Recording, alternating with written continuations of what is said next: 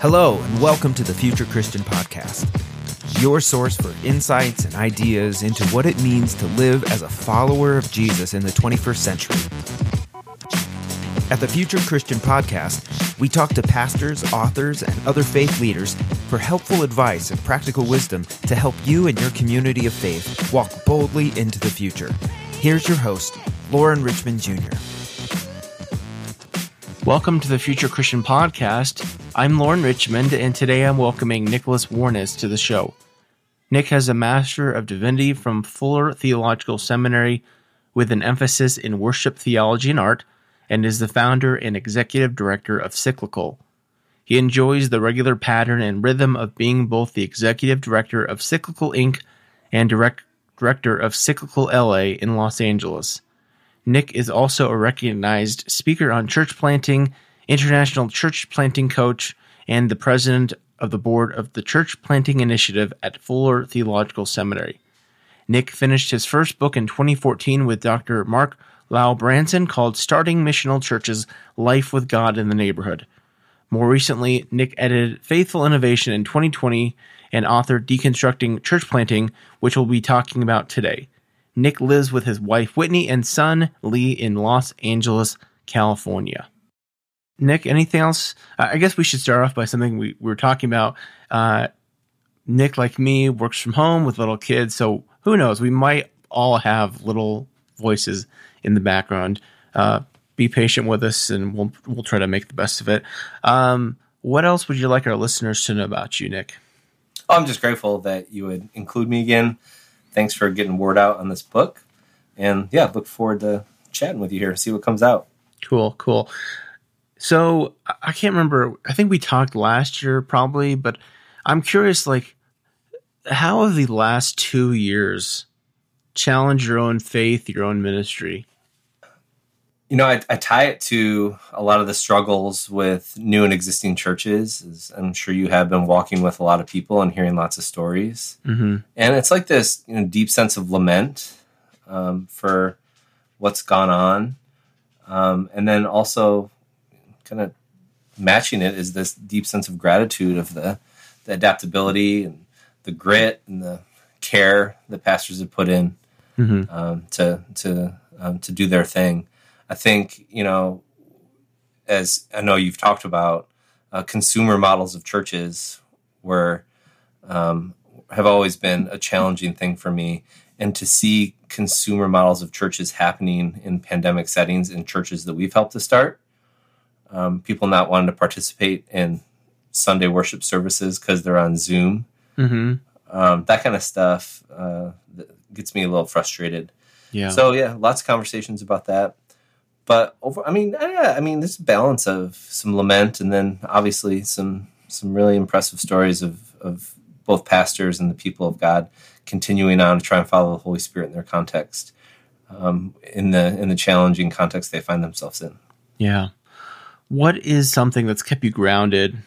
Faith practice, something you've done, kind of something healthy. Yeah, my mornings are important. I try and read, and I try and do. I became a yoga human during COVID. Oh wow! So yoga has been my jam. I really appreciated that. And I don't know if it's okay to say this on your podcast, but some of my most holy times are in my backyard with friends over some whiskey and conversations that go late into the night. So I remember you saying that before. I said it twice. I probably said the same thing before. Yeah. Oh, that's great. Well, man, it's such a world where, while I was recording this, a lot happening with SCOTUS. So I don't know about you, but certainly feeling the kind of the energy, negative energy, perhaps going around.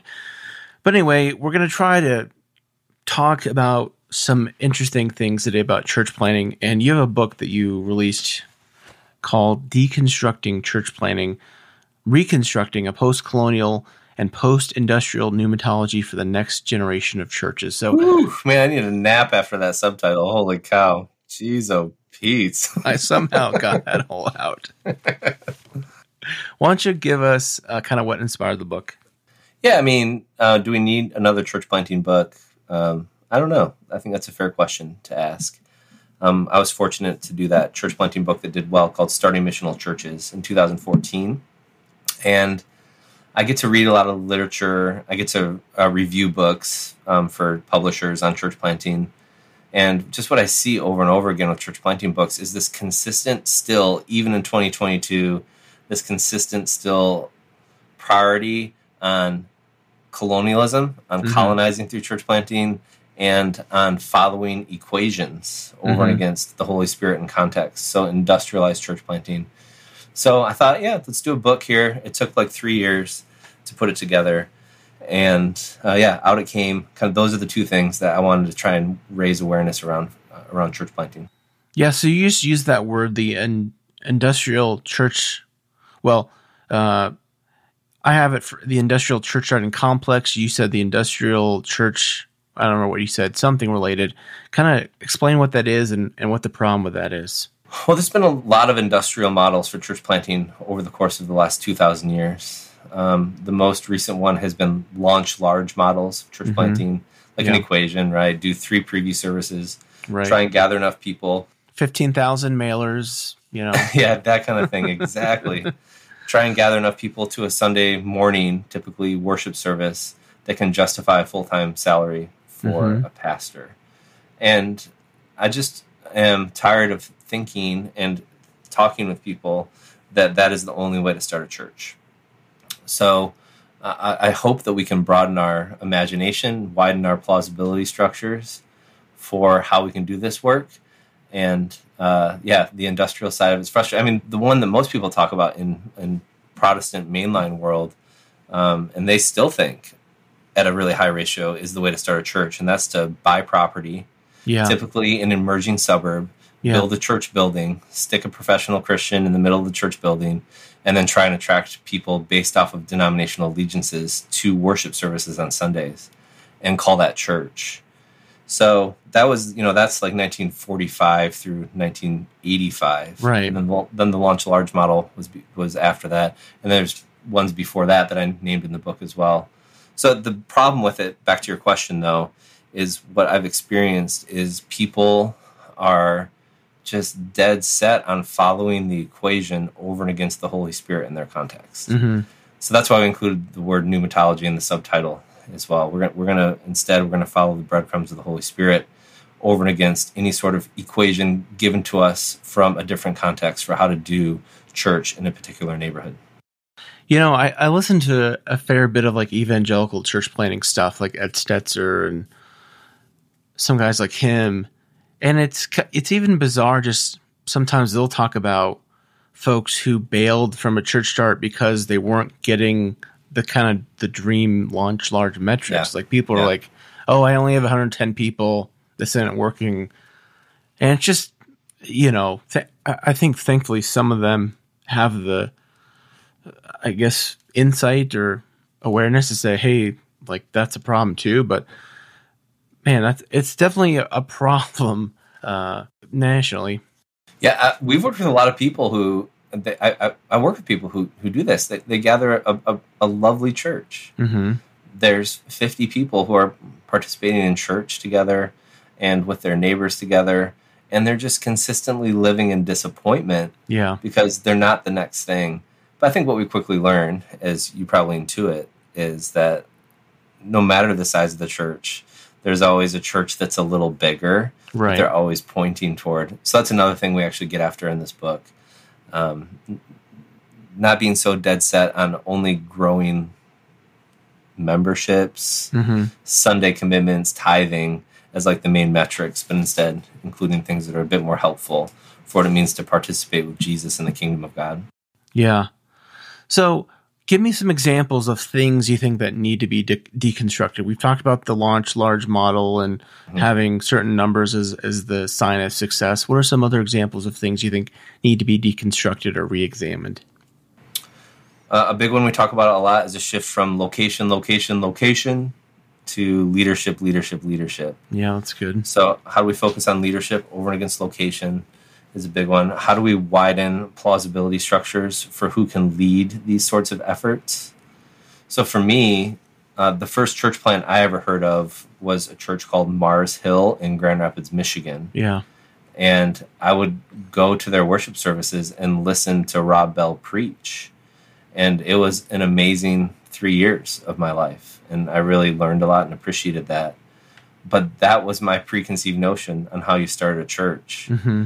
So how do we create, not frameworks isn't the word, like guide rails for giving people extra tools for how ecclesiology can actually work itself out in different contexts? I think lots and lots of work there. And then, of course, as you saw in the book, like a priority on generativity over and against growth, mm-hmm.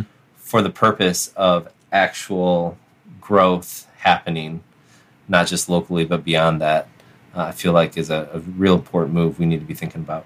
Yeah. Now, something you've already hinted at here, and something I read in the book that I thought was pretty intriguing, was you write that leaning on denominationalism is no longer a viable protocol to start new churches.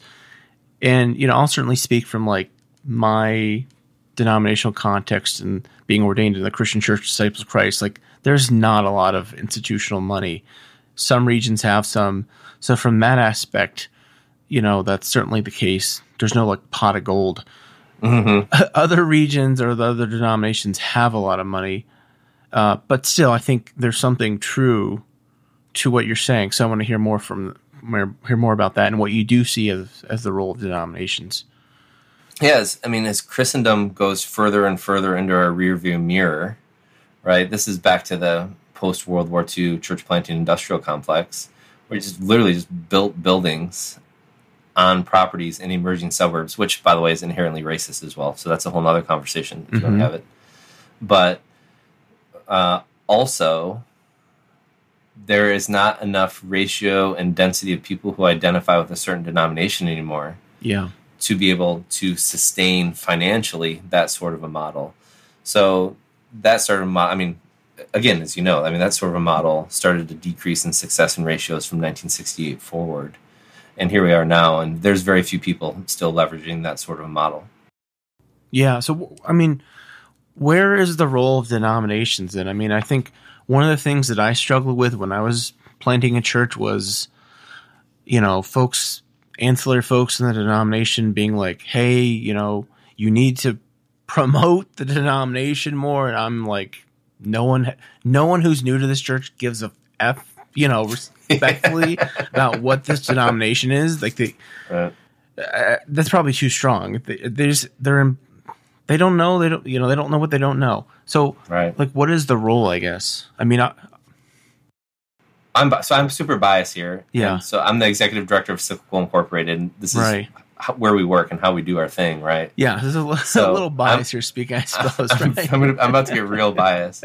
But I think I'll say a ridiculous yet ridiculously accurate sentence for where we feel like the breadcrumbs of the Holy Spirit are moving out. So the role of denominations, both middle, upper, and upper judicatories, should be to create leader-forward, post-industrial, highly pneumatological, multi-tiered relationship networks. So let me go through that. Yeah. Because it's ridiculous, and I fully understand that. I know. Can you give me that in text later? Yeah, totally. I hope everyone gets a laugh out of that. Leader-forward, historically with denominations, it's been the denomination saying, we're going to now start a church here. Yeah. And then go find a person, hire a person to go start a church there. No. It's right. It's not location. It's leadership. So we need to be nurturing faithful innovators from the ground up and then joining them in their communities for what's already happening. So that's the leader forward. Post-industrial, we already touched on this a little. I hope we talk about it more. People follow equations given to them by denominations over and against following the Holy Spirit in their context. If you do X and you do Y and you do Z, then ba-bing, you'll have a church. And that is just not working at the same amount of ratio that it used to be working. So we're going to lean on the Holy Spirit over and against the equation given by people from an alternate context. Yeah. Pneumatological, well, we're going to follow the Holy Spirit. We're not going to follow the equation. And then don't tell anyone, but I am an ordained Presbyterian after all. So I'm trying to be a good Presbyterian here. and we believe that the Holy Spirit is discerned together in community. So how do we connect people with others to help them thoughtfully discern the Holy Spirit in their context for the next steps forward? As I'm hearing you talk about that, I feel like that's one of the shifts, maybe, I don't know if it's of the last 20 years of postmodernism, obviously it fits within kind of our collapse of institutionalism, where you can't just kind of, what's on the side of the building matters less than who's in the building. Sure. And I've, because I think I just think about someone like, what's his name, Furtick, or those kind of big charismatic figures. They could go anywhere and start a church, and no one's going to care what's the name. So obviously there's some dangers to that. It's not a perfect thing, but I think it makes sense to invest in leaders. So maybe let me ask this follow-up question then. I think I asked your colleague Sean Chow this when I had him on for his Rediscovering Vitality book. Are we, and I'll use the big we of mainline Protestantism, are we training leaders that way? Are we training those type of leaders? Well, yeah, I could just say no, but the really the answer is we're training them at too low of a ratio. Sure. Yeah, that's to fair. Impact difference moving forward. So yes, we are, but it's too low of a ratio to train people for the perfectly and technical learning skills of how to do faithful innovation. So this is a seminary conversation. This is a local discipleship conversation, on so many levels. Any rabbit trails there, happy to go down. I think it could be interesting. Yeah. Which questions do I want to ask, I guess? I mean, I don't want to get too negative here. I felt like, for at least in my experience at seminary, I was trained not to be a leader. And I don't know if that's too harsh. I haven't heard that one. That's a good one. I don't know if that's too harsh. I mean, is part of it just the realities? Like you said, we don't have enough, the ratio, the math just isn't there. I think about, I grew up independent fundamental Baptist, that's starting with, they start in youth group and middle school of training. In my day, it's just boys, young men up, because we don't ordain women and they didn't ordain women. I don't know if that thing is happening in mainline churches, of that kind of discipling of young people saying, hey, you have gifts and skills for ministry. Cause it's there, you don't go to seminary, you go to Bible college, and then, so I don't know if the, what would be the word? Just if the infrastructure is in place to kind of to bring those people along. Yeah, I agree. And again, bias here as the executive director of Cyclical, where literally we train people on faithful innovation and helping people to develop tools, again, around very learnable skills to be faithful innovators. So yes, you're right. The ratio is too low. And also, we have 24 partners around the world who are actively investing in this, that are working with Cyclical. So it's yes and no, and overarching, I feel like there's a lot of work to do, because I think we all know, we knew before COVID, right? We're not coming out of COVID, doing the same thing. It's the ratio of success is not high enough to sustain the type of ecclesiology that we're doing. Right. Because I'm just thinking back here, Nick. Like the first church I served as a solo pastor was at a UCC church, and there was like a 17-year-old kid, 18-year-old kid who was like, I could tell he needed some mentorship. His mom was like, yeah, he's interested in ministry, but I'm like, this is not a kid who's going to go to seminary, and in mainline Protestantism, where's the path to ministry unless you're going to go to seminary? And that was just something I remember lamenting. Like, I don't know what the path is to mentor this young man. Sure. The race is on right now, right? For certificate programs. It's rolling everywhere right now. Yeah. But the bottom line is that ordination processes for mainline denominations were built for white men. Right. And that's not like leave your town, right. Go for PCUSA, go to Princeton, right. Go spend 3 years of your life learning Greek and Hebrew and systematic theology, and then go find a call to go pastor a church. Yeah. Like those days are over. So yeah, what's next? And I mean, to me, again, for Cyclical, this is so exciting. Mm-hmm. Like there's so many opportunities. We're going to develop all these different partnerships around doing it better. And I just hope more people hop on that train for disrupting this Christendom-oriented, white man-oriented sort of seminary path that is no longer sustainable for the majority of people. I mean, I don't think it was sustainable when I went to seminary, started in 2009. Like moving out of state was not an option. I couldn't even afford to go to the good seminary that was in town.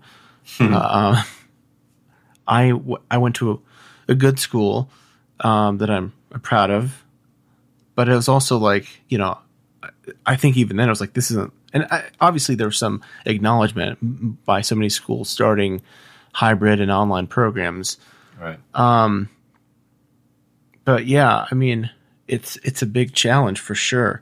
Of course, I'd say like I support like an educated clergy, but the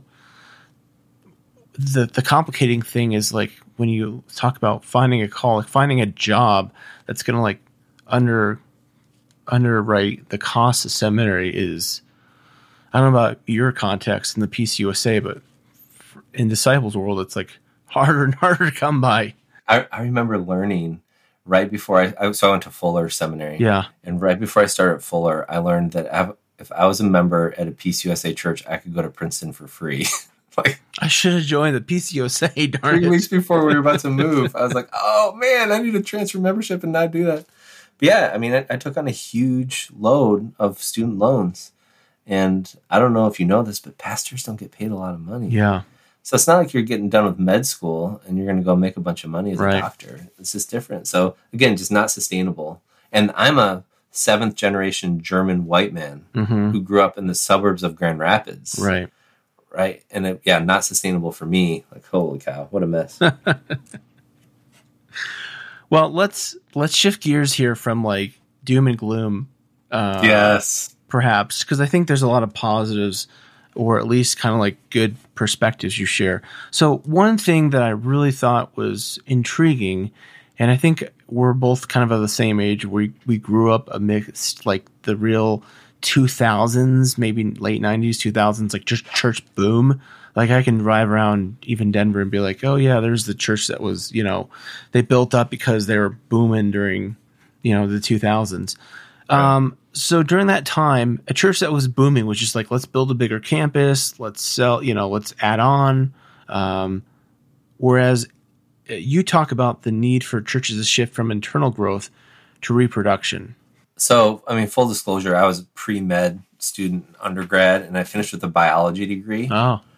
So I believe that the church is alive. Mm-hmm. And I believe that everything that's alive starts, is born, it grows, it achieves moments of homeostasis. During homeostasis, it maximizes possibilities for reproduction and then leaves homeostasis and dies. So from my, again, semi-biased perspective, there has been way too much emphasis on trying to grow particular individual churches larger over and against reproduction. So, for instance, Northland Village Church, a church that I was fortunate to help start in 2009. Out of that church, in the first 5 years, we partnered to start 15 new churches. Little Northland Village Church was never more than 100 people.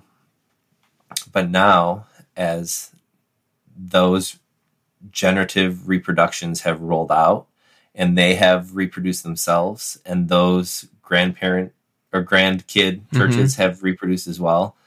Now we're looking at impacting literally tens of thousands of people because we prioritized generativity over and against trying to grow our thing bigger. Now, we could have kept all of these things under our umbrella. Right. We could have tried to create multiple campuses and that kind of stuff. But that's just, again, just from so the word, here's a hot word for you. It's, I don't know, do you know this word, biomimicry? I don't. I love biomimicry. So finally someone named the term that I've been talking about forever.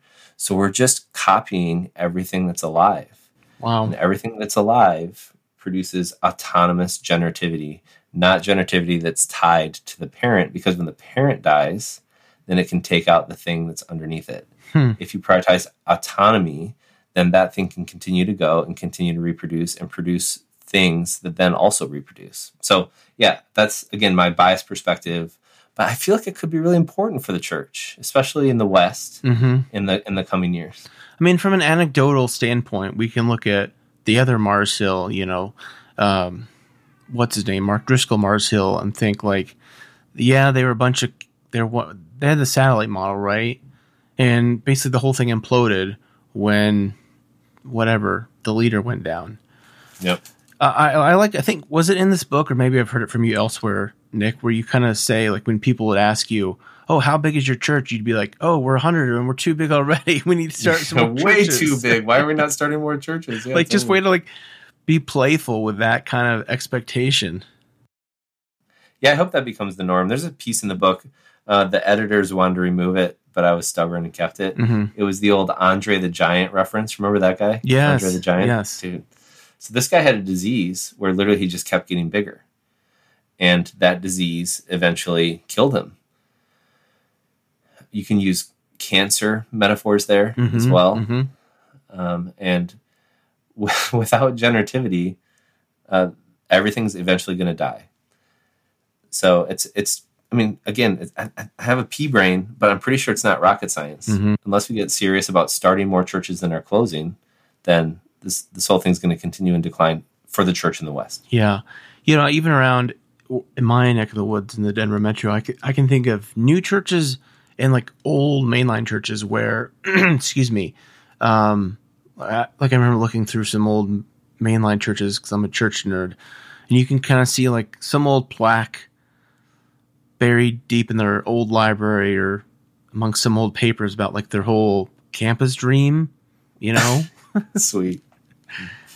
There's also a big church that's a few miles north of me that was a split off that supposedly has this huge campus that's just like an albatross around their neck because they can't afford to pay for it. Sure, that's pretty standard story, right? Yeah.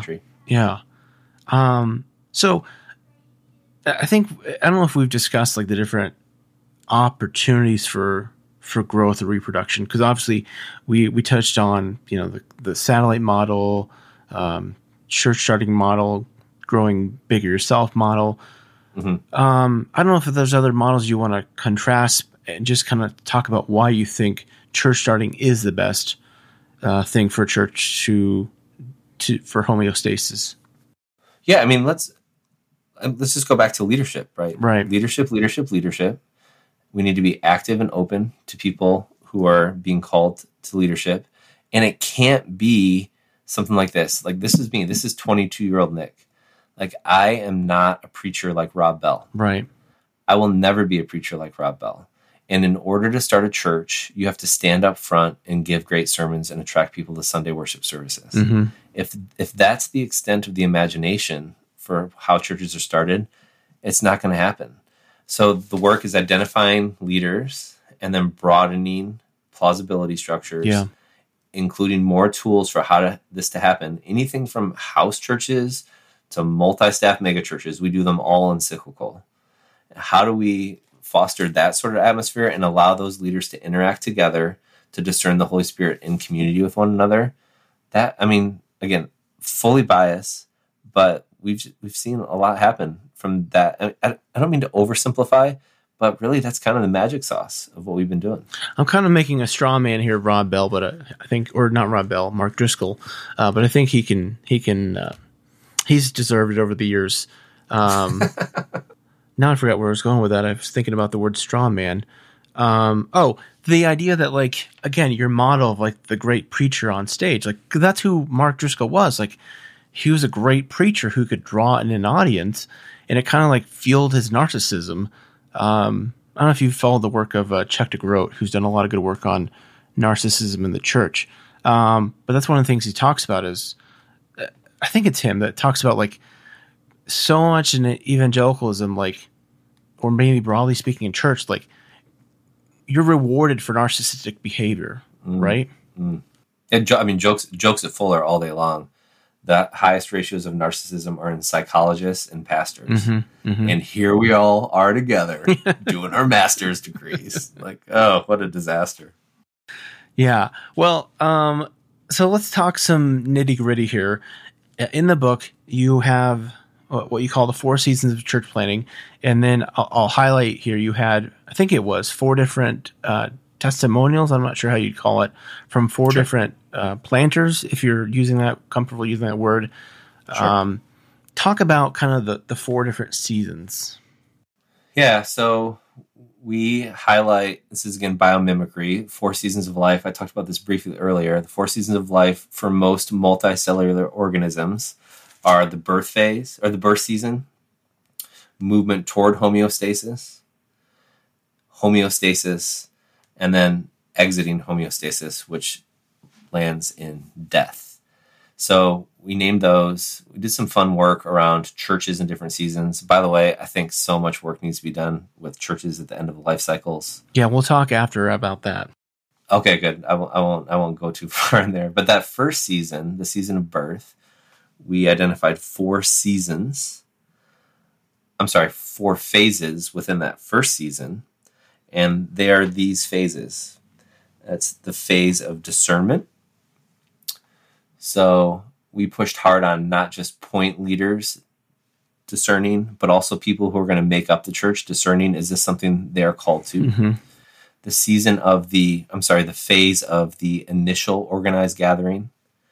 So this is as people are coming together. Typically it's bread and wine and praying and figuring out what they feel called to do together. And the third season is the season of initial public witness. So this is whatever rolls out publicly, that it's done well and with excellence. And then the 4th season is adapting your initial public witness, which lands on like systems of change management, practical theology cycles for how you make decisions, for not just sticking with your initial intuitions, but actually creating systems to change, to continue to keep up with what's God doing. Yeah, I think I was interested in reading those, just the discernment, the initial public, or the initial kind of prayer gathering. Is that fair? Initial organized gathering. Yeah, kind of prayer and discernment. The initial kind of public worship, and then just adapting. Because the truest thing when you do anything new is whatever it is new is going to have to be changed or shifted or adapted somehow. People miss that so much. They think they get to like the initial public expression, and that's like the end all be all, and then they're dead. It's like when you're getting married, right? Like all the preparation goes into the wedding. That's the wedding, but then you got to keep changing. This thing's going to keep going. Yeah. So there's some stuff in the book that really hit me, and I think I want to talk to you about here too. You talk about needing to care for those risking failure and being in vulnerable positions. So this struck me, and I'll try to speak gently here. The church I was leading closed a little over a year ago, and it was a decision by people above me, and I found it very frustrating, and obviously still hold some emotion about it, because it was kind of like the 2 people who I worked for, basically, they both had their jobs, and I got a month severance, and I struggle to form words for it because it still sticks with me, so I appreciate those words being written, but I think like is there a way to solve that problem? Well, first of all, I'm sorry that happened. That's heartbreaking. Yeah, and I can feel the nuances that all bleed into how that impacts multiple people. Right. People who start churches take greater risks than people who go to work with existing churches. And because of that, how do we set up systems, not just for obviously finances is Right. the thing here, but like you said, different contexts have different amounts of finances. So that's going to be a contextual thing. Right.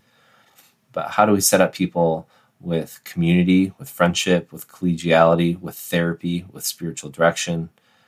All those things, I think people really appreciate when you show up pastorally with a whole connected system to be able to walk them through the difficult seasons in the life of a church. It's a really big deal.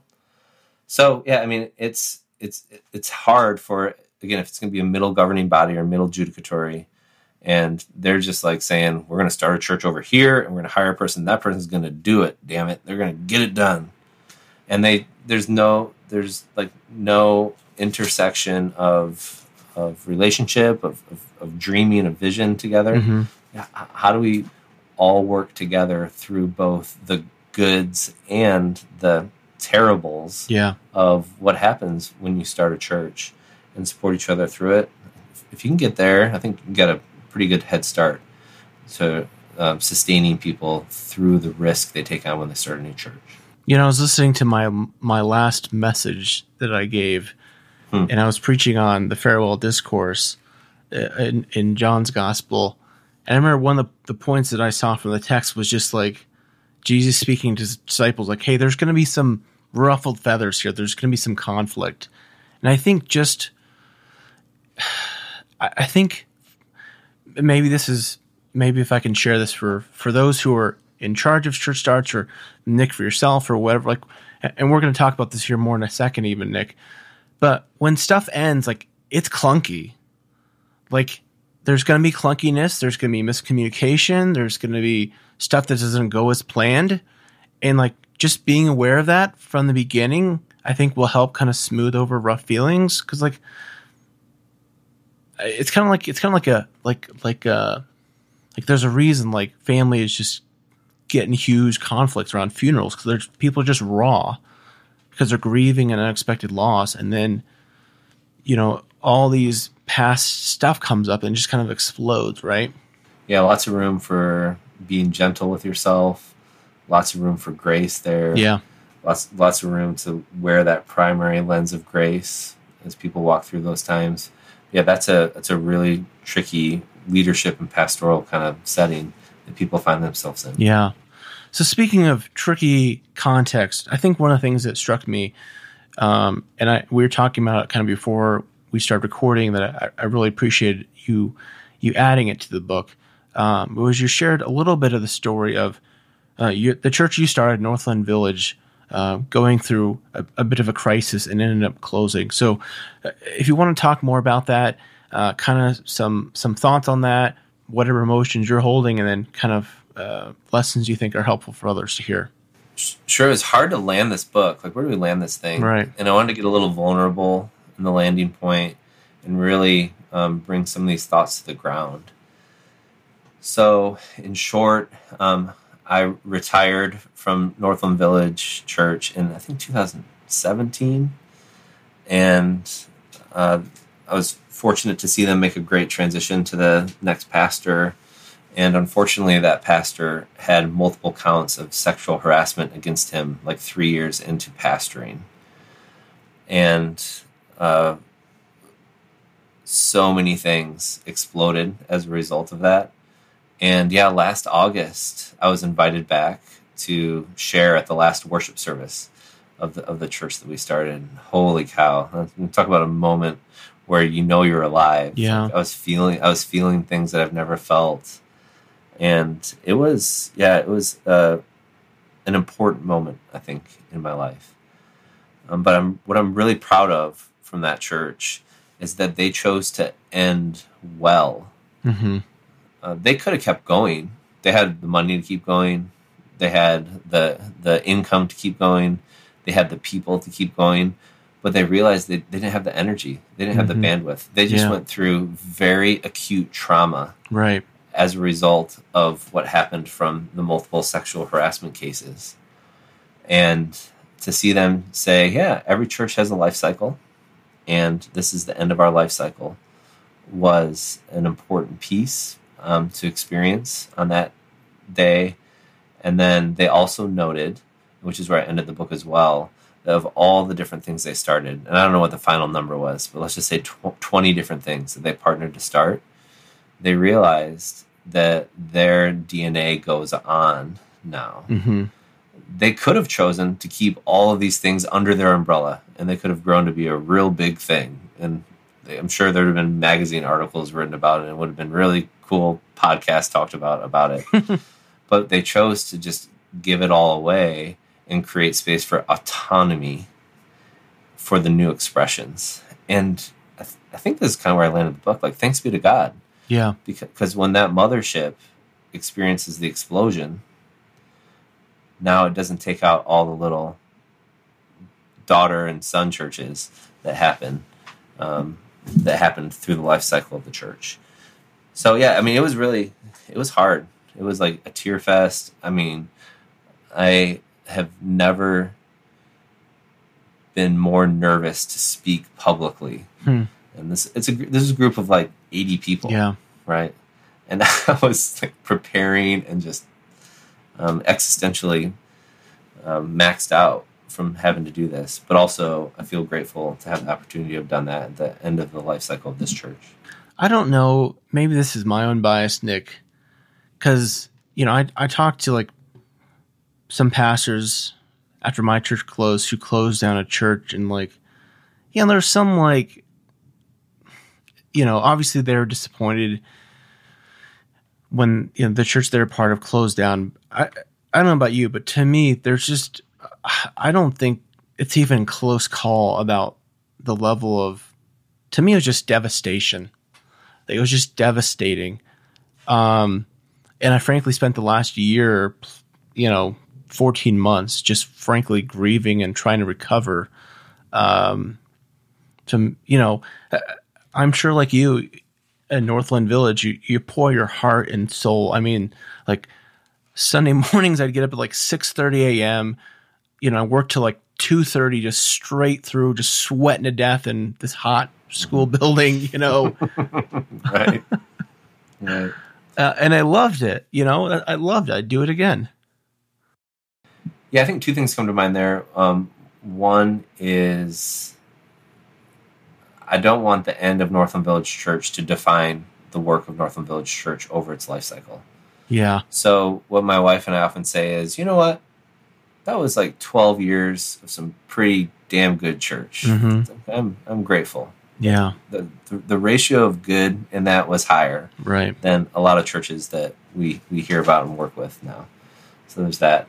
Yeah, and then the flip side of it is there's a reason why I restarted therapy at the end of that church. Yeah. And there is no landing point, at least for me yet. There is no like period at the end of the paragraph. There hasn't been resolution. There's still broken relationships everywhere.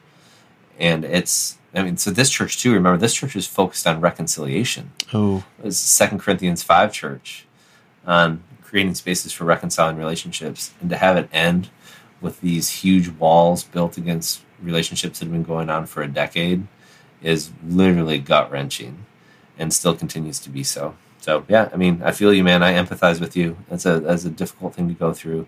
And compare that and contrast that with like an existing church pastor who goes in and helps church to end its life cycle. Right. Like they lean on like sociology, they lean on post-Christendom. Like, oh, this is the direction it was going, and I'm going to help like hospice this church into the end. And that's still really hard work and really noble work, and I'm really grateful for the people that do that. But it is totally different than the thing that you helped to start. Yeah.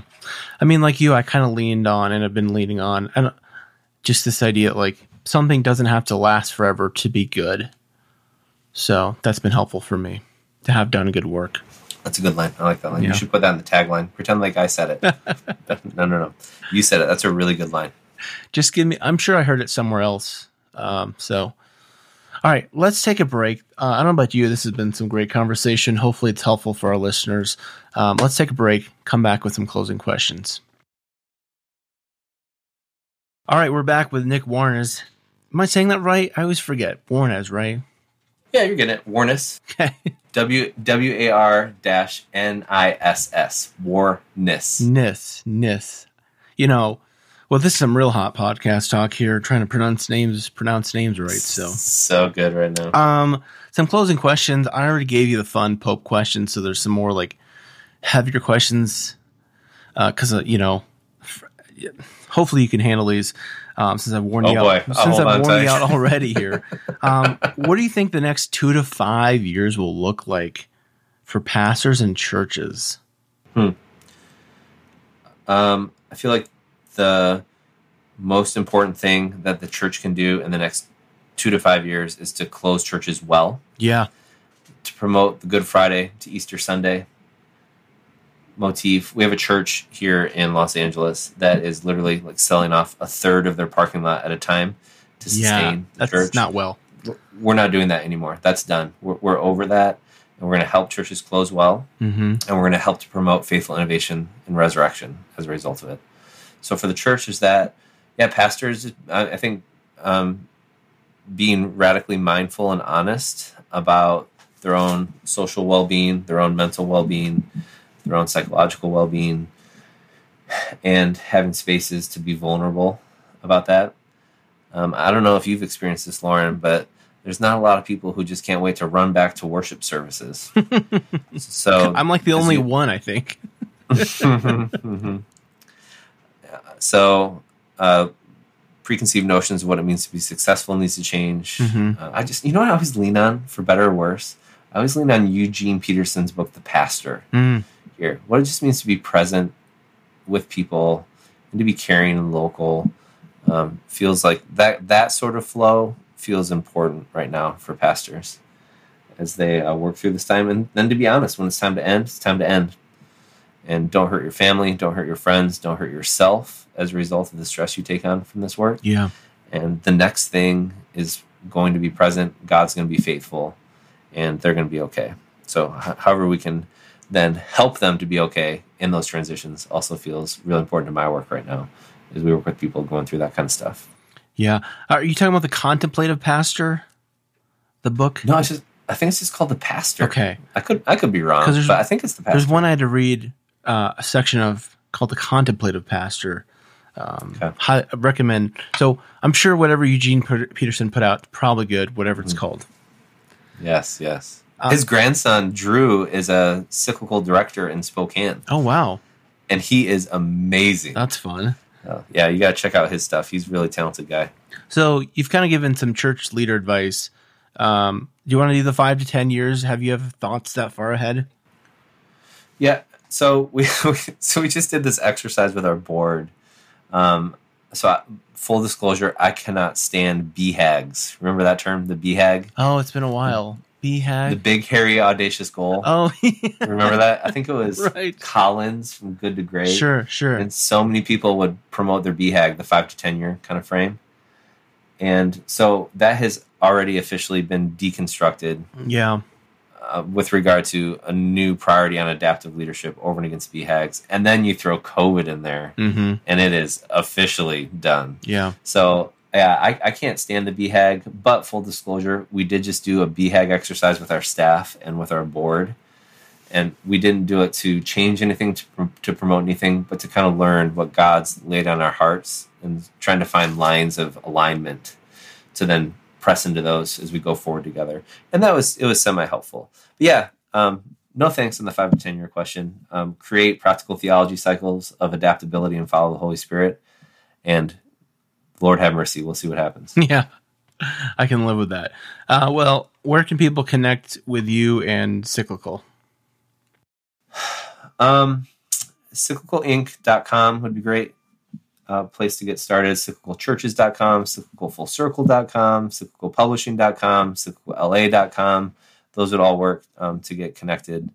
Yeah, I'm on Instagram. I'm on Facebook. In the book, literally, I started with, if you want to talk, I will talk. I will meet with you. I will continue to meet with you if you're interested in these sorts of things. So sincerely, with any of your listeners, anyone wants to connect, you can email me, nick@cyclicalchurches.com. And I would love to set up a coffee online or in person, depending on where we are.